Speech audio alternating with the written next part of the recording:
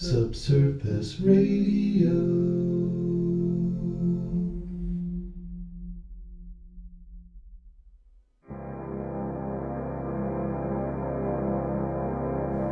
Below the rolling hills of Armstrong County lies a vast network of human-built tunnels that spans an area equivalent to thousands of football fields. Carved from solid rock, this subterranean labyrinth in limestone occupies a space twice the size of the largest building in the world and comprises a matrix of crisscrossing roadways that would stretch for 600 miles if unfurled. An architectural artifact of the region's industrial heyday, the Kaylor 3 limestone mine provided limestone powder to cement and blast furnaces that produced Carnegie steel for half a century. It is an ancient mineral reservoir, efficiently drained in the creation of Pittsburgh. Human activity in western Pennsylvania may date as far back as 16,000 years ago based on the evidence of the Meadowcroft fire pit. Indigenous populations in the area at the time of the arrival of Europeans include Seneca, Munsee, Mohawk, Algonquin, Shawnee, and others. Historical accounts of murders committed by white settlers and indigenous groups alike speak to the conflicting interests of the two peoples. The white man's origin story for the Brady's Bend region offers us only a decontextualized fragment of history, the essential context missing. The Bend, referring to the distinctive bend in the Allegheny River, while Brady arrives from Captain Samuel Brady, a famed 18th century frontier scout. He is memorialized for killing an Indian leader in revenge for murders and kidnappings by the Indians, which appear to have been in turn retaliations for earlier crimes against the Indians.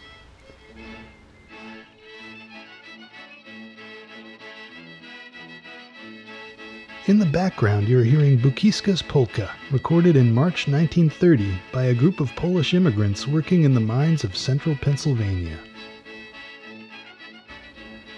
The mine is a stone's throw from the remains of the Great Western Iron Works, which began life in 1839 as the first iron-making blast furnace to be constructed west of the Allegheny Mountains.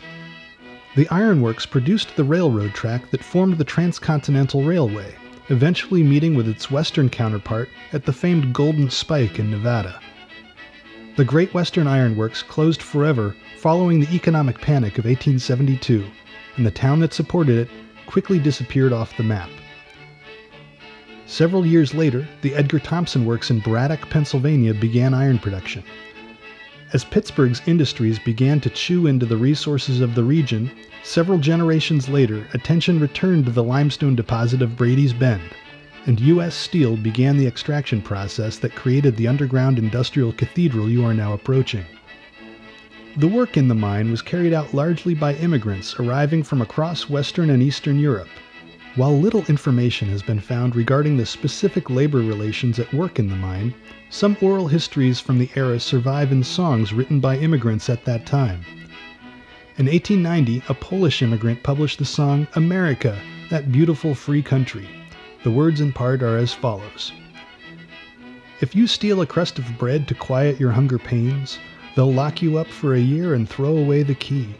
But if you steal your money, fate will smile on you. Just post your bail and they'll let you out of jail, because this is America. There's money to be made and lots of work to do. You'll look for it until you're blue. And if you have a college degree, you get a job, milking cows, because this is America."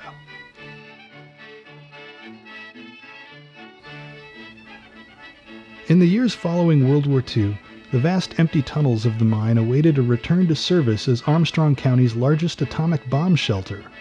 More recently, the flow of material from the mine has reversed direction, in a cycle directly tied to the seasonal effects of the sun. Each winter, the mine inhales deeply of its own industrial legacy by ingesting hundreds of cars and boats driven by people who pay to have their vehicles hibernate in the mine's stable temperatures and weather-free rooms.